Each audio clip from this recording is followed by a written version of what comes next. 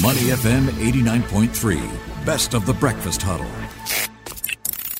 Mind your business with the breakfast huddle, only on Money FM 89.3. Money FM 89.3. Good morning. It's the Breakfast Huddle. Elliot Danka, Bharati Jagdish, and Ryan Huang with you. You know, expanding a business overseas is never easy, let alone replicating the same business model in various markets in the region. Well, our next guest, Singapore Pain Care Holdings, a medical services group specializing in the treatment of chronic and acute pain, plans to do just that in the near future. Listed on the Catalyst board in July 2020, SPCH's goal is to bring pain care to the masses and to make it readily available and closer to the heartlands. Yeah, and since their IPO, they've worked hard to create a pain care ecosystem that would enable them to journey with their patients from treatment to rehabilitation to wellness. In fact, they've also recently expanded their services to include TCM and cancer screening, offering surgical options for the treatment of pain for cancer patients. So how exactly are they planning to change the way healthcare is being consumed for chronic persistent pain? And most importantly, what are their plans to replicate their business model overseas? Let's find out more from Dr. Bernard Lee, Chief Executive Officer for Singapore Pain Care Holdings. Good morning, Dr. Bernard. Good morning. Let's talk a little bit about SPCH. I mean, we talked about how you guys specialize in the treatment of chronic and acute pain. Tell us a little bit about the business model here in Singapore. For Singapore Pain Care, we are a medical service group whereby we have got three broad prongs to it. Firstly, we have got the medical part, which actually includes both the GPs as well as the specialists. Under the GPs, we have our own pain care GPs, which is very different from the standard GPs. They are more like the aesthetic GPs. So we have curated our own pain care GPs. So these GPs have got their training and they have been certified and they are able to handle more difficult, more challenging pain conditions on the ground.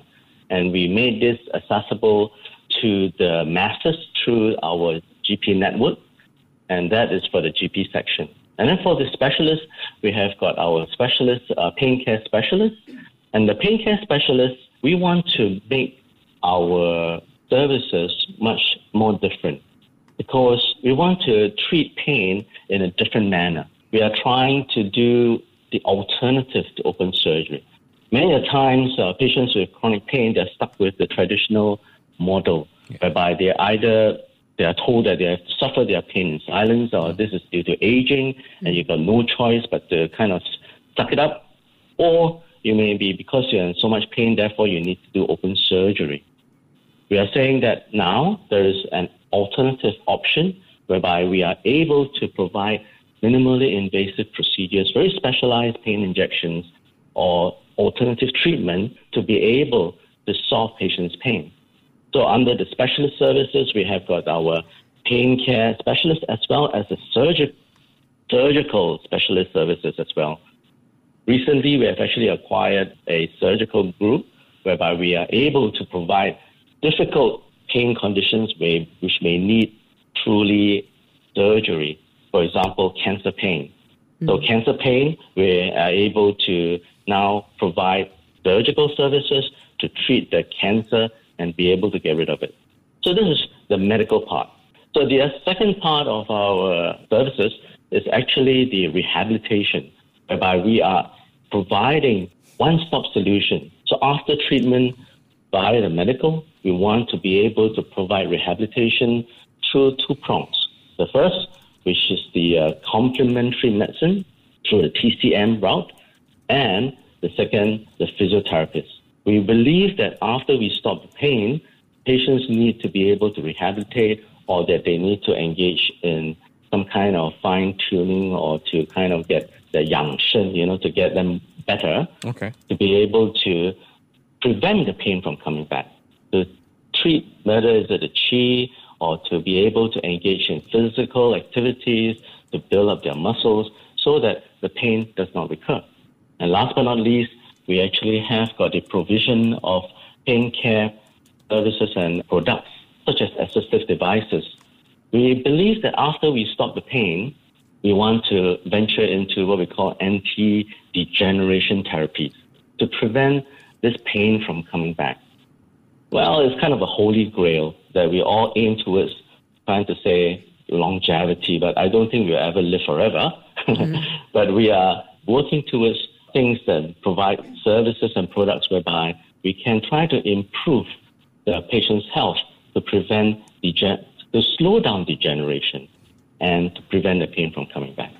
It's all about quality of life, isn't it? Oh, yeah. The thing is, Dr. Lee, Singapore's healthcare system is known as being pretty advanced, and you started off in public hospitals here as well.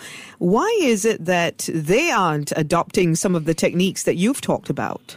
I am a pioneer in this space. 20 years ago, when I started in Tan Tong Seng, I was the first.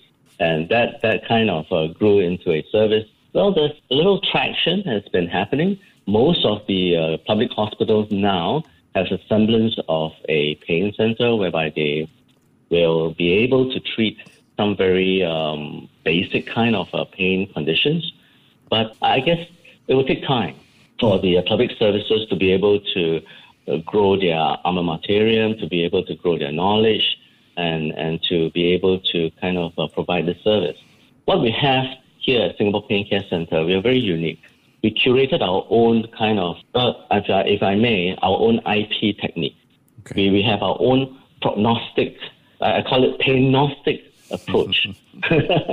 This very, very unique diagnostic formulation that is very unique to our group.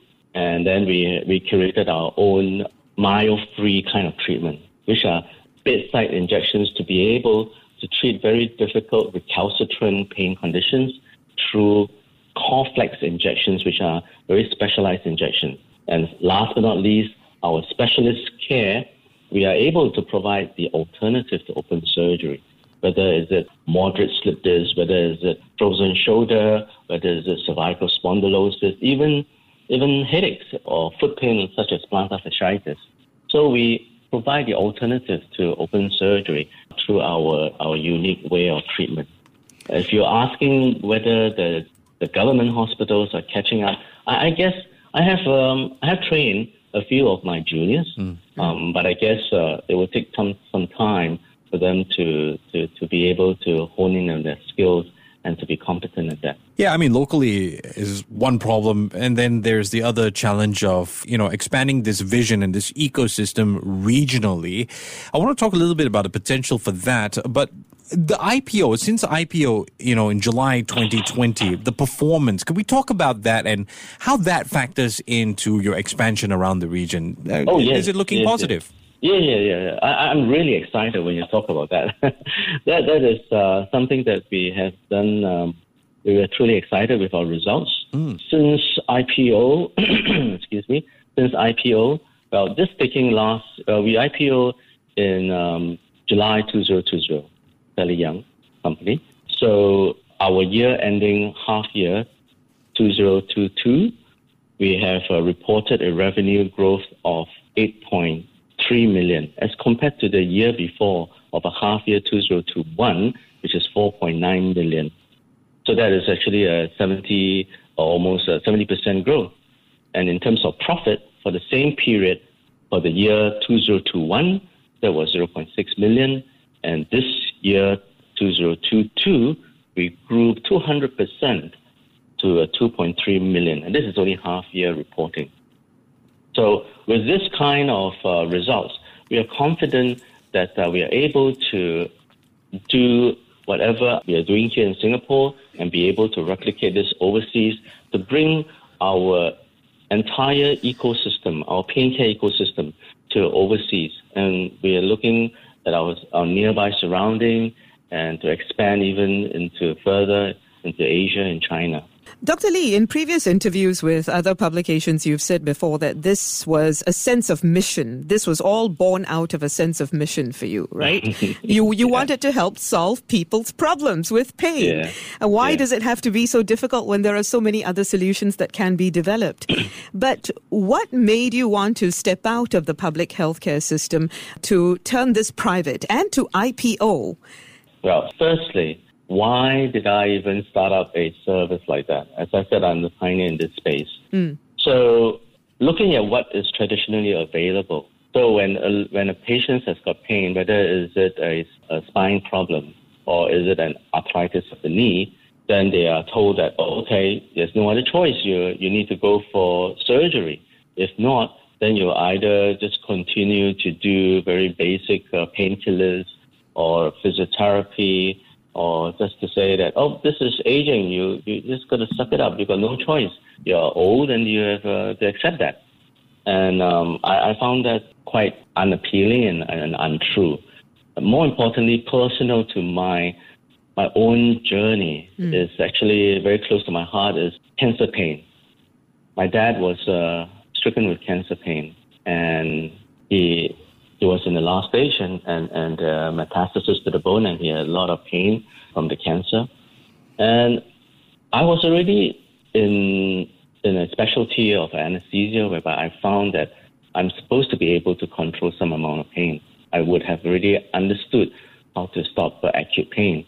But however, I found that I was unable to do so. So that really got to me, and I said that I have to try to find the alternative.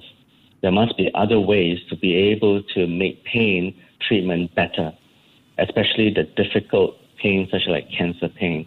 So taking cancer pain as the holy grail of pain treatment, I embarked onto further studies and went more training, and then I went into subspecialization into this space.